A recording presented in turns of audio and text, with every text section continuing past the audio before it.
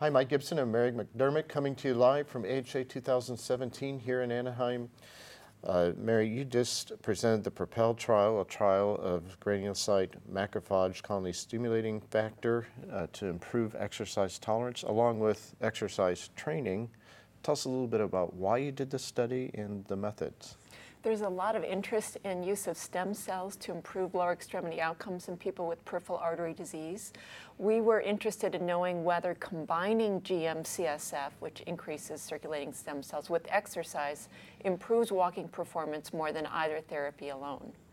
And how did you test all this out? Well, we randomized 210 people with peripheral artery disease to one of four groups, either combination, GM-CSF with exercise alone, GM-CSF alone, or neither treatment. So kind of a 2-by-2, Factorial doubling up design. on it, nothing, or Exactly. one or the other. Yes. And what did you find? At 12-week follow-up, exercise significantly improved walking performance in the PAD participants. However, GM-CSF did not, and it didn't matter whether it was delivered with or without exercise. There was no benefit from GM-CSF.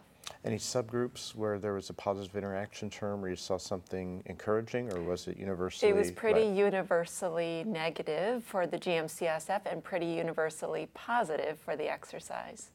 And this has been known. I mean, exercise training can improve your exercise capacity. Is that fair to say? Yes. So we believed that result. It validated what we knew. Yes. So that kind of gives you certainty that you did a study that was valid. Yes. What's new is the GM-CSF, particularly in combination with exercise. Right. That had not been tested before. Right. But had the exercise failed as well, you would have wondered, well, did we do it right? Correct. Yeah, we did see a substantial increase in the circulating progenitor cells after the injections. So we know that the progenitor cells did increase. It just didn't improve walking. Okay.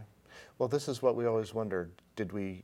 Is the hypothesis, did it fail? Did our strategy fail? Or did we just not have enough patience? So where does this land? I think we had enough patience. We really did not see much of a signal at all.